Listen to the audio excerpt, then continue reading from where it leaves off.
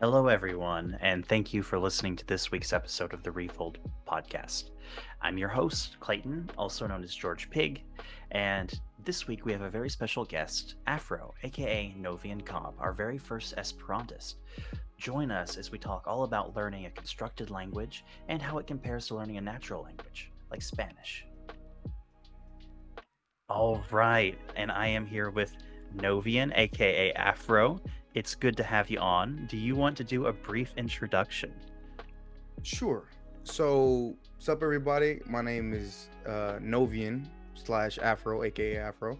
I have a YouTube channel. I'm not a YouTuber, but I have a YouTube channel where I make updates on like my Spanish journey and things like that. Um, Spanish is the current language I'm learning now. I started actually with Esperanto for 2.5 years to 3 years, and then went to Spanish. And I've been learning Spanish currently for 3 years. Is that good?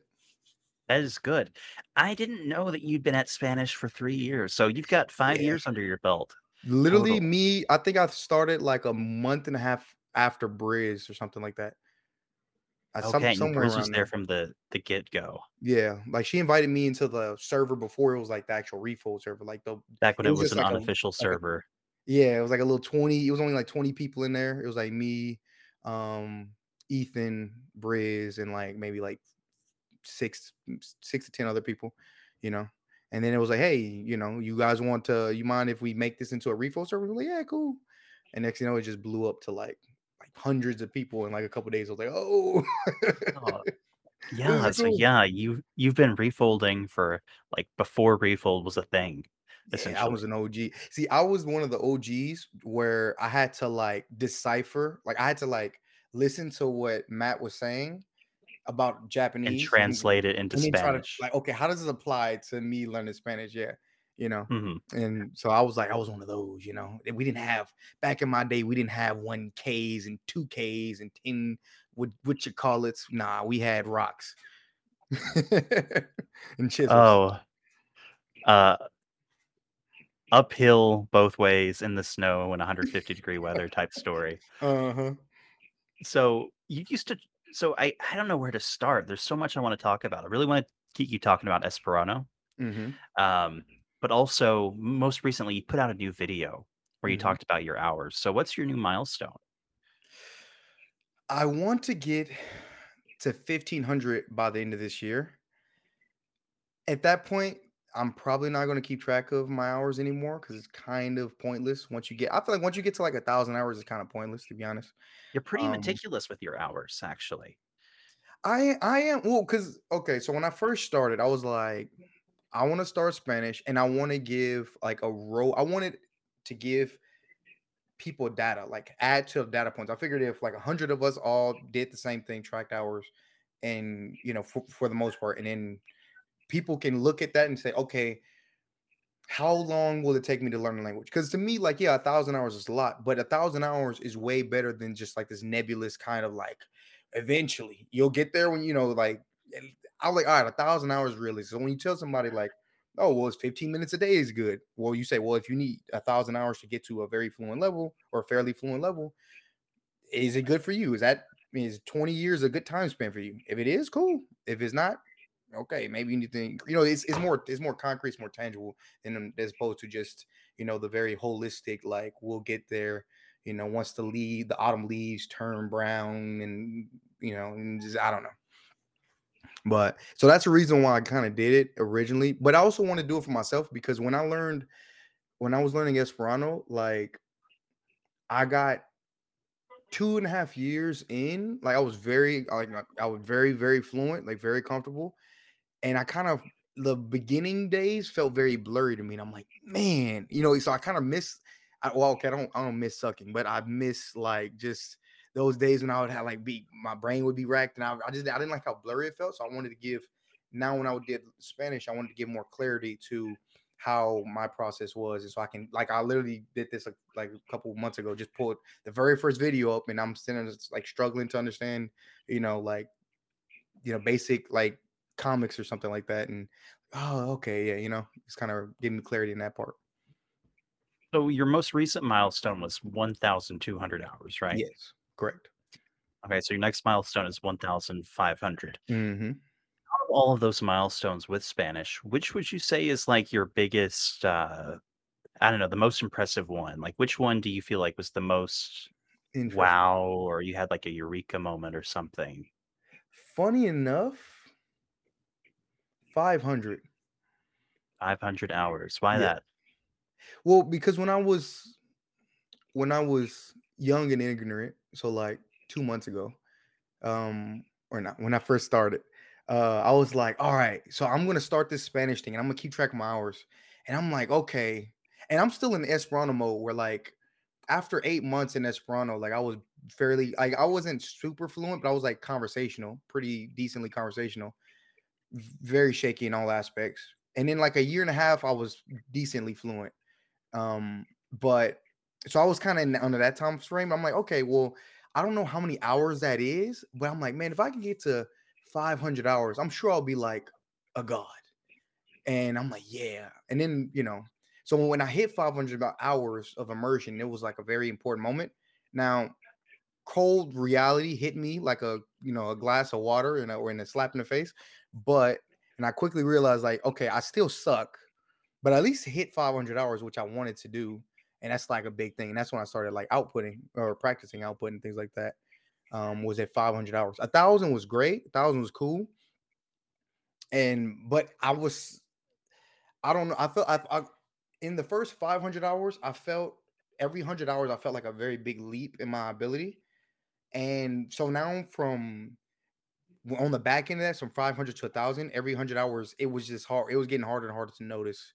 Like, it felt a little bit more nebulous. Like, oh, this little thing I noticed, I feel a little bit more comfortable. Oh, yeah, this little thing. But like from 100, 200, 300, 400, 500 was like, it felt like night and day almost with like every update in terms of like the jump. Also, I'm sure the Dunning-Kruger effect was like, was well afoot, but ignorance is bliss.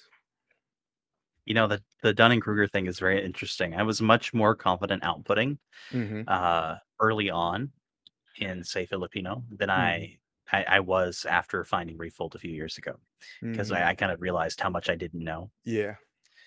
I mean, I Um, think this community also kind of does it to you too, though, because it's like the community does. I There's the was super output phobia. confident with like Esperanto, even though like I was making mistakes all the time, like constantly. I was terrible, but like I would mess up with style. I'd be like, yeah, I messed up. They're like, you messed up. Like, yeah, I know. But like with Refold, it's like, oh god, everyone is so good. Oh god, or everyone's so competitive, or like Mhm. very high standards. So you start kind of shrinking a little bit. Like, okay, no, I gotta.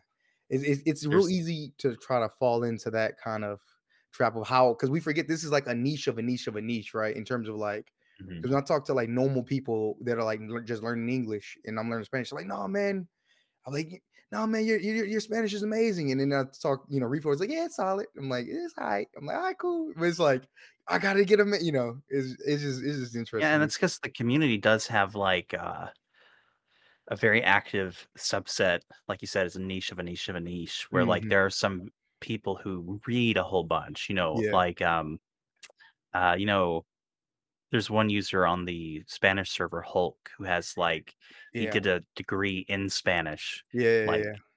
actually in the language, and he's got, like, 60,000 words known or something, and, uh, he's just very, very high level.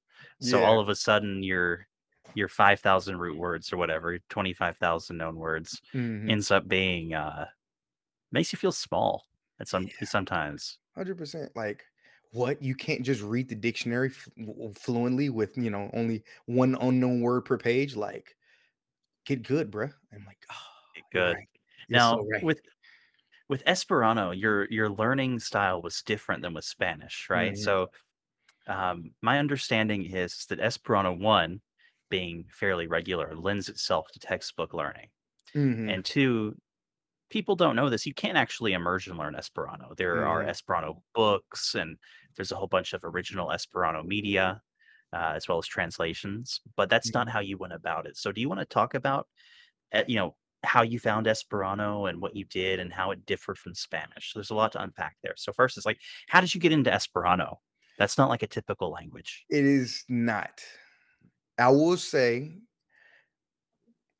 um, so I've always been interested in like Spanish in this regard for a very long time. Even before like high school, like I was so excited that when I found out we get to take Spanish class, I'm like what, you know, especially I live in Texas, and so there's so many Spanish speakers. The thought of there being a foreign language that I don't like, just this huge section of people that speak a foreign language that I just have no idea, was always captivating to me. And then when I got into like actual Spanish class, it made me like hate like learning languages, just because it was just not me. But after school, even after high school and college, I tried to learn Spanish three other times, three separate or distinct times that I recall, like giving it like a really good effort before burning out and just abandoning the whole thing altogether. But one day, or right after, right in the midst of my most recent defeat, or the last defeat in that time, um, where it was insane. I was studying like 3 hours a day with just pure grammar, just Duolingo, and I would look up every little grammar point for like 3 hours a day. It was for like 2 months. It was insane. But stumbled upon a article by a man that's named Benny the Irish Polyglot. If anybody knows, he sometimes can be a little Fluent in spicy. 3 months. Yeah, flew in 3 months, and he never told me he didn't sing sweet nothings in my ear about being fluent in 3 months, but he did say how the article is how learning Esperanto for 2 weeks can improve your Spanish, and basically just it helps you understand how the grammar is. It's so regular, things like that. I didn't really know 100% what that meant, but I was like, I'll give it a try. I'll give it a shot, and so I started trying to learn Esperanto for 2 weeks, and after like 2 weeks, 2.5 weeks, I think 2.5 weeks, my ability in Esperanto was better than my ability in Spanish after like my like literally 2 months in of just pure like grammar study. Um, and after that point, I just got so addicted to the rapid progress I was making. I just kind of stuck with it.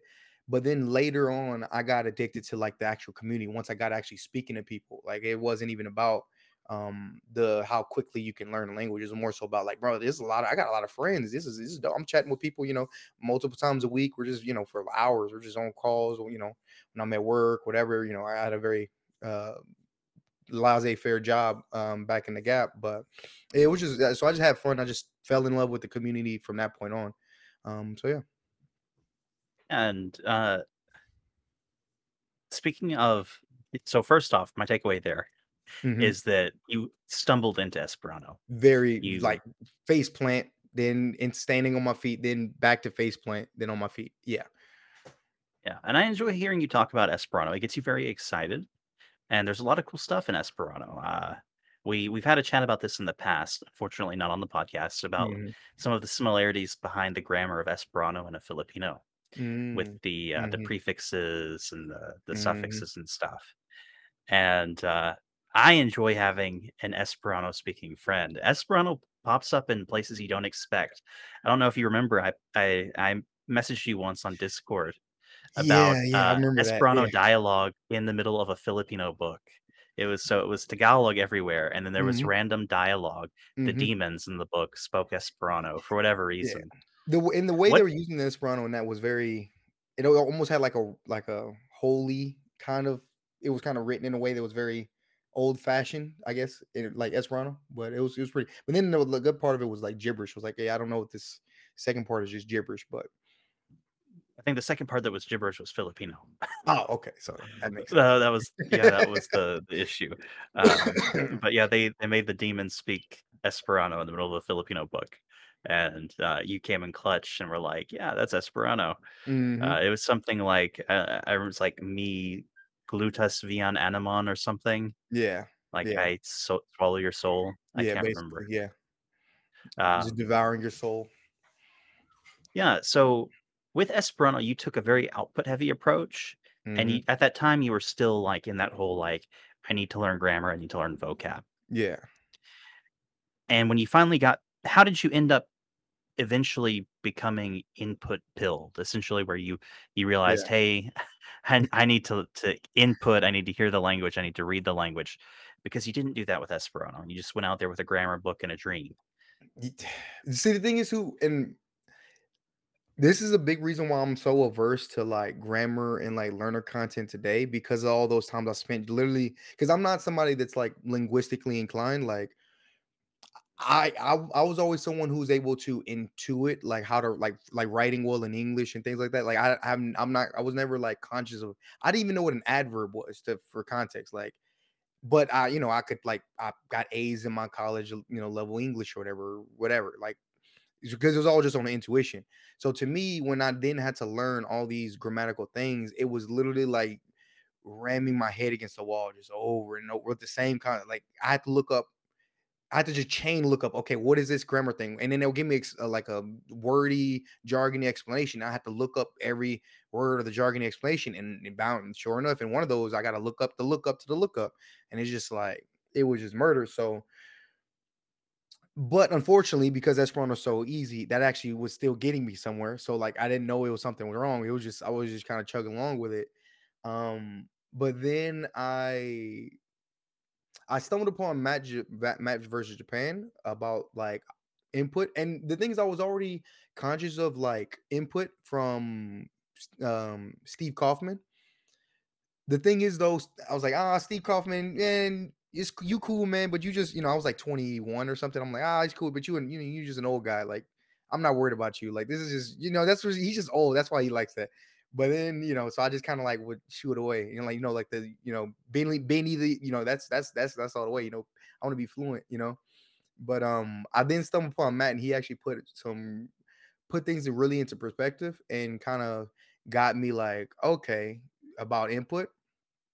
I didn't know how to go about it 100% because everything was about Japanese, but I was like, okay, cool. So then I just started to just over time implement more input, mainly like a lot of YouTube videos, a lot of Evil Dea, who's like one of the bigger in content, relatively bigger YouTubers in Esperanto. And I would just find things to get me into that. I wasn't very much of a reader. The thing is, when my whole goal with Esperanto was never like my goals with Spanish are much different. My whole goals with Esperanto was purely conversational based. Like all I want to do was talk, have fun, crack jokes, and say nonsense, basically. And so I just did. Only wanted to do things to facilitate that. So even now, I would say I'm still much more fluent in Esperanto than I am Spanish. But my reading in Spanish is much more developed and much more fluid than it is in Esperanto. Like I still read a touch slower than I do in Spanish and Esperanto just because I don't read. I've only read like one book. But yeah, even though I got like 20 or 30 on my shelf, but Right. So you've collected books, but you've not read them. But one day, I literally every book I get, I'm just like, I will read you. It won't be today. Link supports Esperanto. It does. The only thing about Link, oh, so now they did the redesign, but for the longest time, I could It was not kind of janky and stand. ugly. It was so ugly. And the Yeah. thing is, it was kind of hard to use. Like, it was kind of clunky. Like, I was like, all I want to do, because there's a bunch of free PDFs, like free unlicensed material, like books in Mhm. Esperanto. All I want to do was upload the PDF into Link and then able to use that. And it was just, I don't know, for some reason, it was just really hard to like get to grips with. This now I'm talking like literally, we're talking like 5 years ago, maybe 6 years ago. And so it's like it was very unwieldy back then. Mhm. And pretty pricey. I'm like, how about I just read with the dictionary in my hand and or Option. eh, They're yeah, it for was kind of sure. pricey. Still kind of pricey. Yeah, still kind of But pricey. yeah, I wrote a guide on how to use Link because definitely they do not have a good like tutorial. They don't onboard you very well, which is Hmm. unfortunate. But yeah, with Esperanto, because it's so regular, you were able to take this and then with Esperanto again, I guess like people want to talk to you in it. Yeah, oh yeah, Whereas like sometimes yeah. with natural languages, people Hmm. are like, like you're in Texas, right? So like if Hmm. you're at a like I don't know, like a roadside stand getting some grub or something, they're working. Yeah, They don't necessarily want to talk to you in Spanish or something, yeah, right? Especially if they got good English. yeah. And It's it's a little yeah. bit different. It's definitely a rule. Like if my Spanish is worse than your English, then we're just using English. Like they're gonna kind of subconsciously force the conversation in English, and vice versa. In my case, it's like I basically only speak I basically only speak Spanish if like you're just struggling with English, like you're trying to talk to me, you're just struggling. And sometimes I've had speakers get mad at me, like they were struggling, like they see me, and I'm like and I'm like quiero un porco con pollo or con pollo por favor, and it's like why didn't you just say that? One lady said like why didn't you say that before? Like you saw me trying to you know read it out in English for like the last 2 minutes, I would say definitely in Esperanto, they're very like everyone's just very like super excited to speak Esperanto. Like if you find somebody, it's like it's dope. Like when you it's what is it? We have a word. It's called crocodiling or crocodili, which is like speaking. It literally means speaking another language when Esperanto is more appropriate. So it's like, yeah, like ne crocodilu means like don't crocodile, which means, yeah, like I said, don't speak other languages when you have two people that are fluent in Esperanto. Like it's more appropriate in this setting. Why not speak Esperanto? Especially if you don't have the same native language. But yeah, so it's definitely a thing. And I was, especially when I was learning Esperanto, I was very aggressive, not in like a bad way, but just very aggressive when it or forward very forward about like speaking and interacting with people. Like I didn't want to read, I didn't want to write people, I didn't read forums really. I was just like, nah, I want to voice chat, I want to party, I want to party in Esperanto, but I want to like Skype. I would Skype with Have you like ever been to one of the meetups that they do? see, You I've have been to to my have local been, meetup. because you've been to, yeah, because you've got like books, Yeah, right? yeah, I've So been to my local you meetup in Texas, in my city. Like most big cities have some kind of Esperanto meetup, like meetup every month. I haven't been since the pandemic. I used to go every month. And I buy books. I buy books online. Like I had to go to, I buy them from a bunch of there's Europe. Esperanto stores or bookstores you can buy, but you get the greatest variety if you go to the congresses because they literally just have like an entire like storage house or closet of just full of books that's never been like put online or anything like that. So yeah, you definitely do that. But I've never been to like a congress, which is the international congress, which is you have the greatest amount of people. It's somewhere around like 300 to 500 people that go every year. And you have the one for like the general congress, and you have like the Unulara Congreso, which is like the youth congress, which is like you have to be like 35 or below for that one. And I have a bunch of friends that go there, and that's actually I wanted to always go because it would be cool. Just the thought of like being able to speak Esperanto for like all day, every day would be like so dope. Going the whole day without ever using English, that would be just, or the whole week without ever using English would just be like amazing. So I've always wanted to go there, but I'll have a bunch of friends, and I've also wanted to. That's where you also get tested for the CEFR. Your levels is you go. You have to go to one of like the official conferences to take the actual test by like uh, a person, that administers the Now, test. now, isn't there also some sort of like Passaporto program or Hmm. something Yeah. where, like, if you're traveling, you can stay with other Hmm. Esperantists? Yeah. I've never used it. It's called Pasporto Servo, or Pasporta Servo. And it's basically just couch surfing, but with Esperanto specifically. And I think it's actually been around well before couch surfing. It was actually at first like a letter, like you would you actually just sent like letters or emails. And then they actually developed a website for it. And it's really cool. Like a lot of people I haven't really traveled. I barely left Texas. So I haven't had the opportunity to really use it. And I wouldn't really use it unless I was going like overseas or like just out of the country. But I've definitely have I know people and talk with people who use it, and it's pretty much it's cool. Like the benefit for the person is that they get to like host somebody that speaks Esperanto and then from a different place, so they can just pester them with questions. And and a lot of times it's like families or like multiple people. Like there's been people who like if you actually look into some of the stories of people who've used it, like in my case, my teacher, he actually used Pasporto Servo when he went to, I don't remember if it was France or Germany, and like he was there, and it's way more friendly than just couch surfing. Like they literally let him use their car, like they had a second car, and he just let him use the car while he was just in Germany. So he was in sharing or getting a room for free, and they let him use their car. He had fun. They showed him around the city for like a couple weeks, and it was great. So it's like that's always something I've definitely wanted to use just to be in there. So it's definitely one of the benefits. I think being an Esperantist inherently puts you in the in group with Mhm. other Esperantists, whereas Oh, like we don't need. I don't need to know nothing else about you. Once I know you mhm. speak at the phone, I'm like, all right. There's a general level, like, all right, you're weird like me. Like, that's cool. Let's chat. So what are some of the things that people ask you whenever they find out that you are an Esperantist? Why? Why? Why? Like, why? Is I don't know, man. It's one of those things. Like, even with Spanish, like, I didn't learn it for any of the two languages that I've learned is I didn't learn them for like noble, valiant reasons. I want to, pave away from my children and my dog. Like, nah, like I just love it. I just like I don't I like language learning, but I love the languages that I've learned. You know what I mean? Like I kind of see learning languages like marriage. So it's like I'm very, very picky when it comes to starting it. And I'm like, and I'm very apprehensive. Even when like a language I think I want to learn, or I'm certain I want to learn, I'm still very apprehensive about it up until like I finally is like, all right, will you marry me?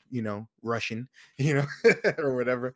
But that's just kind of how it is. So like when even with Esperanto, it's just like I love the fact that I can communicate in a way that's different than English. Like being growing up monolingual and not being aware of all the nuances and the way we say things and the how you can communicate the same message but with a completely different, like vibe and that kind of thing. It's just I'm kind of addicted to having that ability to just communicate and with other people and just have fun through a different, through a different lens, basically. Yeah, and when you talk to other language learners about Esperanto, sometimes there's a weird aversion to it. 100%. Uh, there's some stigma against it and misconceptions. And what are your reactions to some of those responses? Like they're like Esperanto, and then they talk about I don't know maybe they speak illy of Zamenhof, or they say it's too Eurocentric, or they say any number of things. Yeah. Well, to that, the thing is when they're saying those things, they're not like wrong by any way, right? They're not like, is it Eurocentric? Yes. Is it too Eurocentric? I don't know. Like, I happen to have a friend, Japanese salaryman, whose name is Tomai, who he can read English quite well, can't speak English worth a lick, can't understand language, like comprehend it. And Hmm. he absolutely hates English because he was forced to do it, but he loves Esperanto. You know what I mean? Like, and I've even talked to him about it. Like, was Esperanto difficult? He was like, kind of, yeah, but it wasn't nowhere near as difficult as English. Like, yeah, I still struggle with it. But you hear we're talking about like the Japanese economy and Esperanto kind of thing, like, you know. So to me, like a lot of things are true, like a lot of things you say, but like that doesn't necessarily make it a bad thing. Like it's gotta be like the language gotta be based in somewhere. Cause if we like it because it I don't know, it's some ways where like if you take it from too many different things, then it kind of makes it hard. It kind of gets harder for everybody. You know what I mean? Like, and so the language has got to be based in something and based in somewhere. It's got to have a word based. It's not just So to facilitate, any of you ask someone who's like a Chinese native or Japanese or Vietnamese or whatever, and you ask them, Esperanto is still miles easier than learning any other European language, by far. So it's one of those things, and it gets to the point where I just love the quirks that it has, and I just accept them. You know what I mean? Like, yeah, is it the prettiest language in the world? I think it's up there, but it's just because I've I mean, it you get sounds used to it okay. after a few years. I Yes, I, I definitely I definitely don't mind to listen to it. There's a it's an acquired few taste. It's like anchovies or something. I don't know, but I personally like it. I didn't like it at first. I actually yeah, thought Esperanto sounded very ugly in the beginning, but Esperanto music works. Esperanto music Some works. some some quirks are a little bit annoying, especially like with my mild background in Spanish. Like Mhm. el mundo, they would Mhm, say la mondo, right? Like mhm, it mhm. feels like there's like a disagreement in gender. There's not, because that's Yeah, just not how how Esperanto works. yeah. Um, but they're like some oddities in it. Like, what's the word to know? See or See, something, yeah, which yeah. is Like just a you see weird us, man. word. It is. See. That's the only gripe I probably if I did because I had when I first started learning it, right? I had like this list of like 10 things. Like I would change this, and I would change that, and I would change that. And just the more you learn the language, the more you get like used and you just feel like the words and what you're saying, the more the more all those things like they make sense and they just go away in your head. But "sti," that sound combination is the one thing that's like, I could still do without "sti." Because you know the word for squirrel in Esperanto is "stiuro." So it's "stiuro." It is not easy to say. Even like it's Yeah, just weird. that Yeah. the consonant cluster. "Sciuro." Yeah. Tiro. Yeah, "Stiuro." no, tiro. Yeah, they Not could an easy word to say. yeah. And the weird part is they have the "jo" like or no, the not the "jo." They got the "ho" sound like "ejo" or like the Mhm, like heap or no, that's not that. But yeah, like "ejo," that H with a hat makes like mhm. sound. They've been phasing that out Or a just lot. H. Yeah, with so there's a lot of so every word so you have like echo and you have echo. You can use whichever one you want. But it's been slowly phasing that sound out. I'm like, why natives like they phase that sound out because it's difficult. I'm like, and we still got the SC? Like, why? We're phasing that out and we still got this one. This is like this is one's over there just chilling, you know? This is way worse. But it's things, but it's also just quirky. Like I just kind of accept it and just and just kind of accept it with the warts and the beautiful things and ugly things, you know, all this and all the same thing. It's kind of it has its charm. It makes it unique in a way, you know, with the little idiosyncrasies and whatnot. So, I mean, it's a living language, right? Like, there yeah, are a handful of natives, and it's got a large population of non-natives, just like hmm English. And, you can't go in there and change it, right? The community wouldn't like it. They'd be like, "This is just Esperanto. It's how it is." yeah. Well, so yeah, you always have everybody that comes on the ground floor is always looking to change it. Like I said, I was doing the same thing, you know, because when you hear it's an artificial language, you're like, well, why do we do this? Well, why do we do that? Why do we do that? You know, or but you don't but it's actually like I would say like a natural language. Like, yeah, it's maybe started out that way, but now it's been changing and it's been, you know, changing shape and forming um over time, over literally over 100 years.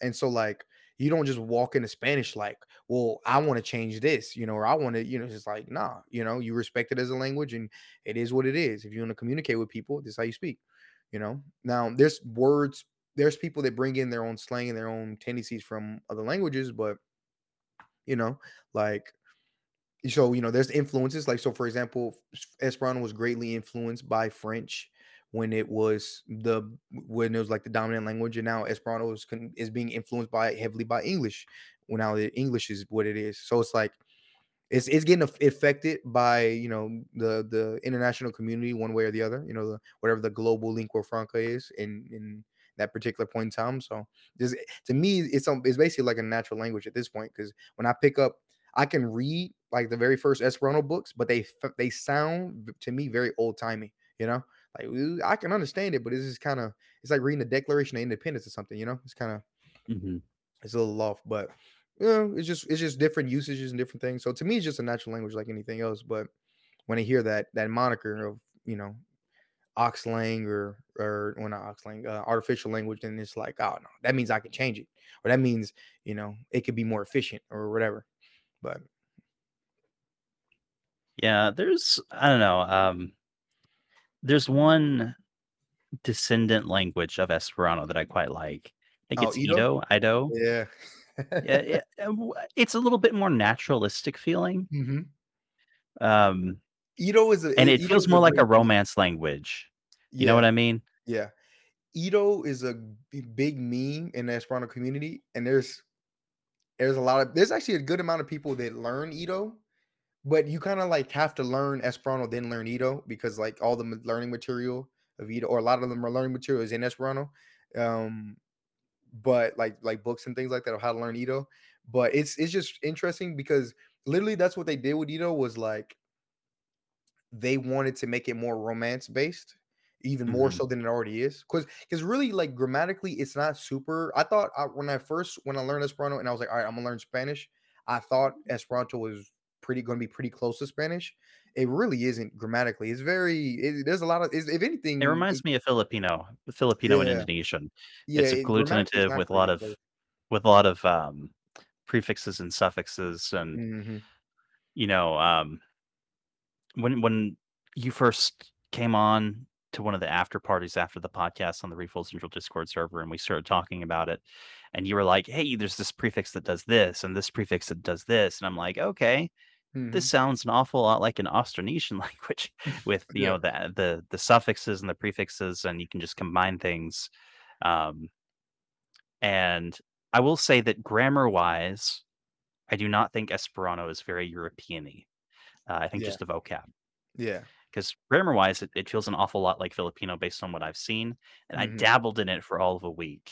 Yeah, yeah. I did dabble in it back when I had Link. I found some ebooks and I uploaded them, and you know, it definitely feels like an Asian language Hmm. grammatically, at least Indonesian and Filipino. Yeah, Uh, but Ito, it's sort of like with Ito, like in Esperanto, the word for what is it? The word for cold is like the opposite of hot, yeah. right? Mal frio, or yeah. I hope I'm not just saying Spanish. Ma No, I think it's malvarma, Malavarma, my right? bad. Yeah, I'm just thinking Yeah, Spanish. and with Ito, they borrow another Germanic word, they like kalta or something, Yeah. um, so it's like from cold, Mhm. and it's just very naturalistic, which is kinda nice. Yeah. I think it's like an Ox language if it's super easy for people to just, who speak a natural language to pick Yeah. up, I that's would kinda say cool. I would say this though. So Ito kind of goes against what the contra la fundamento is like what people would say. Like I don't mean that like strongly. It's just more so like the one of the big talking or one of the big points behind Esperanto is when you if you speak Esperanto well, it's not because you use this like super like verbose language or this super eloquent like rare words. You speak Mhm, your like ability to speak is how well can you simplify things and how well can you use like create your own words or create like rely on the already original Esperanto words that were like created or actually the best way to say it is the less individual roots you use the better you speak in a way, you know what I mean? And so mhm, if you use too many roots, like it's not like a dead rule. Like obviously this varies among people, but it's like buona stilo or like good style. If you use as few roots as you can and just rely on the word creation when you're speaking, it comes off as more like skill, because you're like just firing off like kind of like that. You're kind of using, you're really flexing your Esperanto ability when you're using that instead of just saying like just hospitalo or just adding a o at the end of because you can do that like that's a part of the rules too where if you don't know a word you can take like an international sounding word and just add like Esperantify it, and that's hard. again, it just sounds to me a lot like Filipino where you've got the word for, medicine Hmm. is gamot, the word for Okay. hospital is, pangamutan or something like that, like Hmm. place for medicine, right? Yeah. Um, and or you can just say hospital or hospital in Yeah. English or Spanish, and it'll make sense, and Yeah. the same way that, the same way that, you know, you have the root words and the affixes, Hmm. uh, I definitely think it sounds fancier in Filipino when you know and have good command over the affixes in the root word.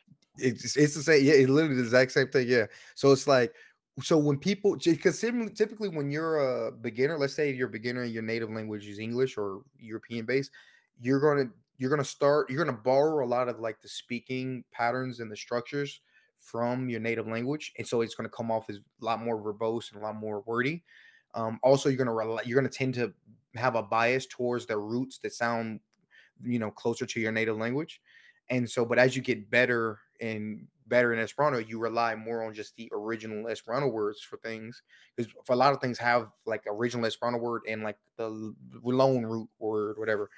And so that's actually like it's kind of like the opposite. The less you got to rely on that, and the more you can kind of get your speech where you say a lot of things with very few words. Basically, is when you get to that Mm. point where you kind of bend it enough and you actually say less, the better you get.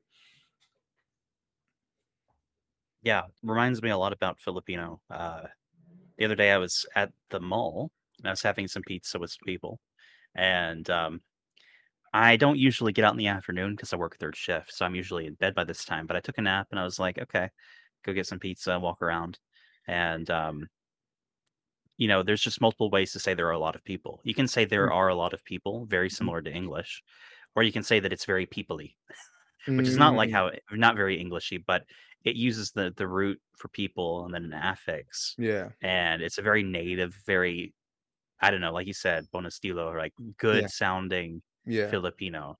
yeah. And it's like, you know what? And I was thinking about that myself, just the playing with the roots and affixes and having a Mhm. good command. Yeah.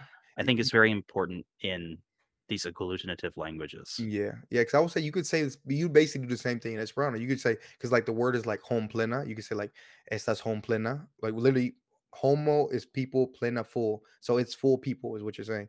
And then or you could Mm. just say home plenas, where you add estas and home plenas. You turn home plenas into a verb, and Into it a verb. means yeah. So you oh And wow, again, home that's plena. how Filipino functions. They use a lot of state of verbs Mm-hmm, instead of using, a copula like to be. mm-hmm, So, matao would be literally a state of verb, kind of like an adjective that's a verb mm-hmm. that means peoply. It's very, People. very peoply. Yeah, Um, and yeah, you're making me want to dabble in Esperanto again. I have no good reason to do it. I don't Uh, look, Gord, man, you are a man of many tastes. but I'm doing it to I have myself. I'm not gonna let you I, get my hopes up. yeah, I'm not gonna get your No, hopes I'm just up. I'm messing with actually I'm gonna sidestep this and I'm gonna go back to Spanish. So you. Okay. with Spanish, you were very listening heavy, but you've already said earlier on in this podcast that you can read better in Spanish than Mhm. Esperanto. My Yes. question to you is, as a person who like basically went and raw dogged anime in Spanish and did tons of listening and tons of listening, Uh-huh, do you uh-huh. feel like your reading suffered for it? Uh, in a way, maybe, perhaps. I don't know. So, because technically, I'm not the best at reading in both languages. I guess in that case, but I would say on generally my okay. So, like, I would say my vocabulary, perhaps, because I'm certain that like people who read more have a much more holistic or more rounded out vocabulary than I do. Um, but my list, I can read quite fluently though, just because I for pronunciation practice, I would read out loud a lot. Um, and so I would say about 85%. I think that's the ratio of my 85% listening, whatever the percent speaking. I mean reading. And so I'm sure it has an effect, but the thing is, it's so easy to catch up with reading. Like even because I went the first 6 months without reading, like even looking at a single word in Spanish, and then once I started reading, it was just like it was kind of really rough and kind of clumsy at first, and then after like the second day, it was just like I was reading fluently. Like, oh wow, okay, this is like so. I'm sure it definitely. I think the biggest impact it has on my vocabulary, 100%. And I've seen that before as well with in the community. Do you know Mr. Barron, The beast himself, yes. the beast himself? He's apparently quite good sounding. His accent's really good. Yeah, he sounds really. He Um, sounds great. and he also took a very listening heavy approach, but his vocabulary is quite weak at Mhm. times. Yeah. Um, and I think that I seems to also be a don't do common Anki thread. though. I shouldn't mention that. I also don't do the Anki. So I haven't did Anki since like the first year and a half of Okay. learning. I just got to take Anki. Like vocab, all that kind of like skill building kind of things. It just got I kind of burnt that stuff out of me with the beginning Esperanto and the Mhm. Anki's not beginning of fun. People Spanish. don't want to do it. Well, the thing Well, is most people don't wanna do it. yeah, Some people a subset of people, they yeah, really like yeah. Anki, like, it must do something to their dopamine or something where Yeah, they're like like, that video game, that MMORPG kind of lights go off. Yeah, because well, the thing is, what so I had went through a period with Esperanto where I was so tired of my vocabulary being so limited, and so I downloaded. I was like, all right, I need to get my vocab up. So and then so I'm at Virgis Pen. I was well, thing. So Anki, okay, well. I didn't send this mine or anything like that because that would have been the responsible thing to do. I downloaded like a 4K deck of Esperanto words okay, and was just grinded that out. And halfway through, the thing is, as I was using it, I kind of realized, like, as I was getting better in like Esperanto, I kind of realized that someone just rammed this thing through like a translator, just a Google Translate, basically. And just so half, so like not half, but a good chunk of the definitions were like poor wrong. translations. So yeah, like one word was or ebeno or ebena, which is like it was Ebena, which is the word which it had a picture of an airplane. I was like, okay, so it means a plane. Cool, cool, cool. And then as I get like better and better, I find that like Ebena actually means like plane, like the surface, like flat. It doesn't mean like an airplane. So I had to, so that made me paranoid. And I was like, oh, so I went back and was like, so as I'm immersing with Anki, I'm also checking the validity of the cards I'm using. And yeah, I'm over that. I was so sick of Anki after that. I'm like, I'm good. And I somehow finished it. The masochist in me finished it. And it worked. My vocabulary in this run got very good, but like at what cost? You know? It sounds to me like you would benefit from reading more in Esperanto. Is Yeah, there a reason why 100%. you haven't done that? It just the thing is, I like the idea of reading. I have a crap ton. Well, I said like 30, like original books and like translated books. It's just, and I like the idea of reading in Esperanto. It's so far from like the goals I originally set for Esperanto. Where like, like, cause I still chat with my buddies like multiple times. Usually once or twice every couple weeks. We chat for like 2 or 3 hours each session, each time, and that was just my original goal. So it's kind of hard for my brain to like, okay, I'm reading. This is cool. It's a good story, but man, like I could just like call my buddy on Discord right now. I see he's on. Like it's just hard. Like I just love chatting with people in Mhm. Esperanto, and so it's just I'm a one day, Gorg, one day, dog. I'm a read. It's sad because I've literally read more in Spanish. Like but from the beginning, I was like, all right, I'm gonna read. I'm gonna be well rounded. It was like in line with the goals Mhm. I had for Spanish. So I don't know. I'm just being weird, probably. Yeah, I mean, again, I do not know too much about the original content, but it can't be worse than Wattpad. Some of the stuff that I've read in Spanish and Filipino, Uh-huh. like internet fiction, fan fiction type stuff. It's actually And pretty there's good. There's a probably few some prominent gems. writers that I even know just by name, just because I hear their name. The Esperanto community is like here, so it's like Mhm, I know about a bunch of prominent writers just from that. And so no, it's actually not actually like the couple books or I say one book, but it was really two like 80-page books. So I just kind of clumped that into one mhm, book. And it was like one was a short, like, or then there was like a thing of like short stories. There was like a bilingual kind of thing that I used one time. But out of those two books, they were like crime. It's like a little crime series. Like, so they're meant to be short and sweet for people that are like, it's not learner material, but it's meant to be, like there's a bunch of them. So it's meant to be like a little series. And it's really well written. That's where I actually really got respect for like how well because okay, let me start back. I thought, I got very fluent in Esperanto and I speak the way I speak and that's cool. But I read a book. It's called La Bona Lingua, which is literally the good language. mhm, And it teaches you, it's about 50 pages. I think you can get it in English or in Esperanto. I got it in Esperanto and I was reading it.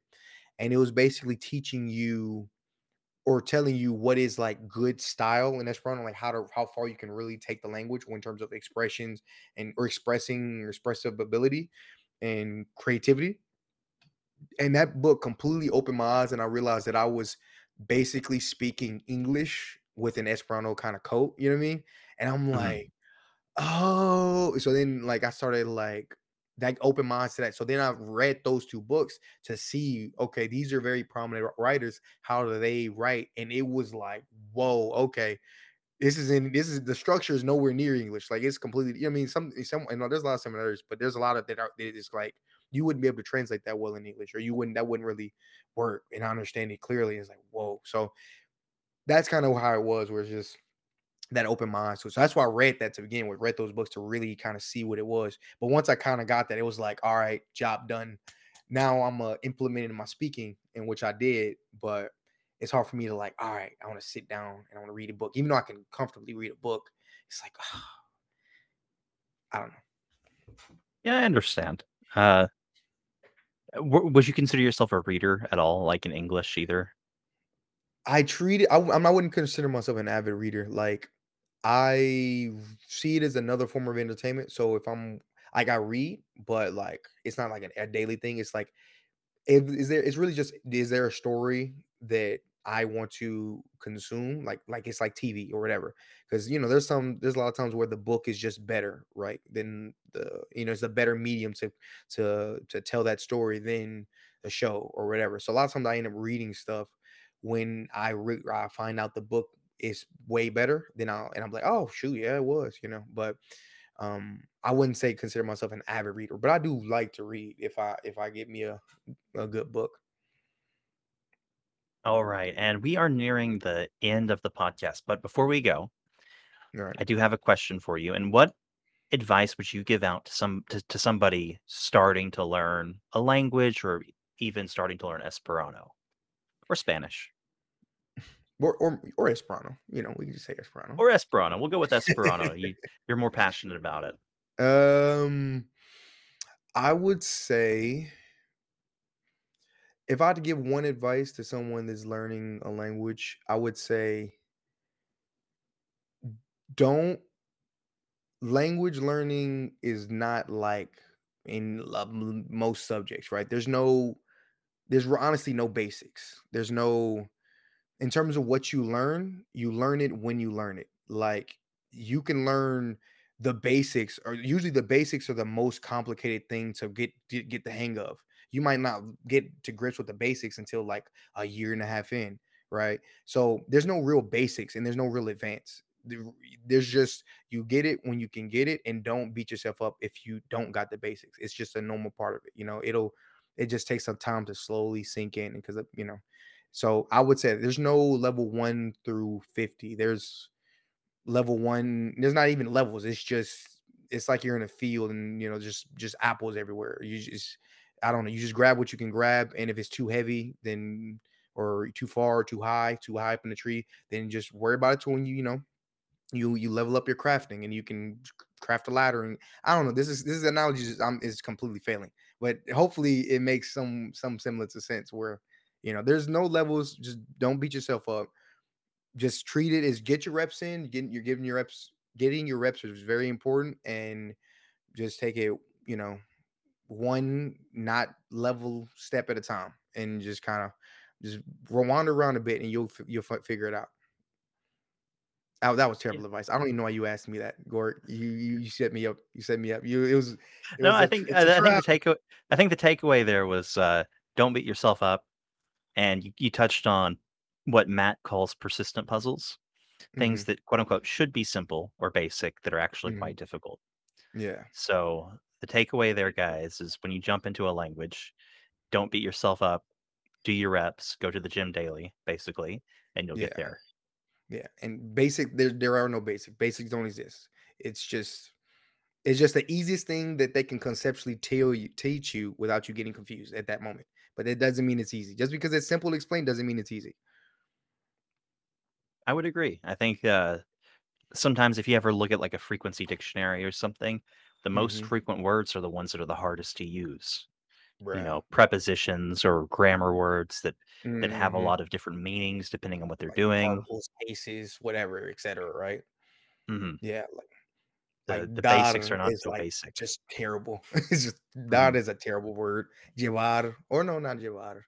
But there's a bunch of words like that. Are like, oh, I should have known this. And I'm reading a book or watching a show, and they use in a use I've never seen before. I'm like, and I look up, I'm like, you look it up, I'm like, oh, sure enough, wow.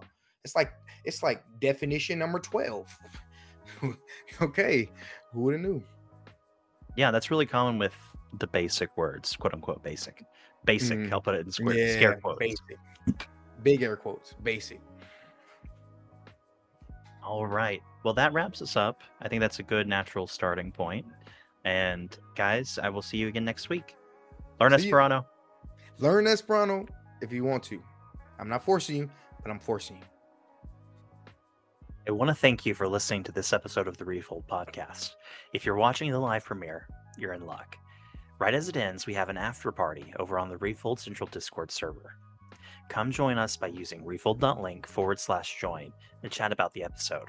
If you enjoyed the podcast and would like to hear more, you can find older episodes to listen to on YouTube and Spotify. Let us know what you thought about the video by liking and leaving a comment below. Do you have suggestions for upcoming visitors or requests for particular topics? Please feel free to reach out to me on Discord at GeorgePig #5413 or via email at clayton@refold.la. Thank you all for watching and or listening, and I'll see you next week.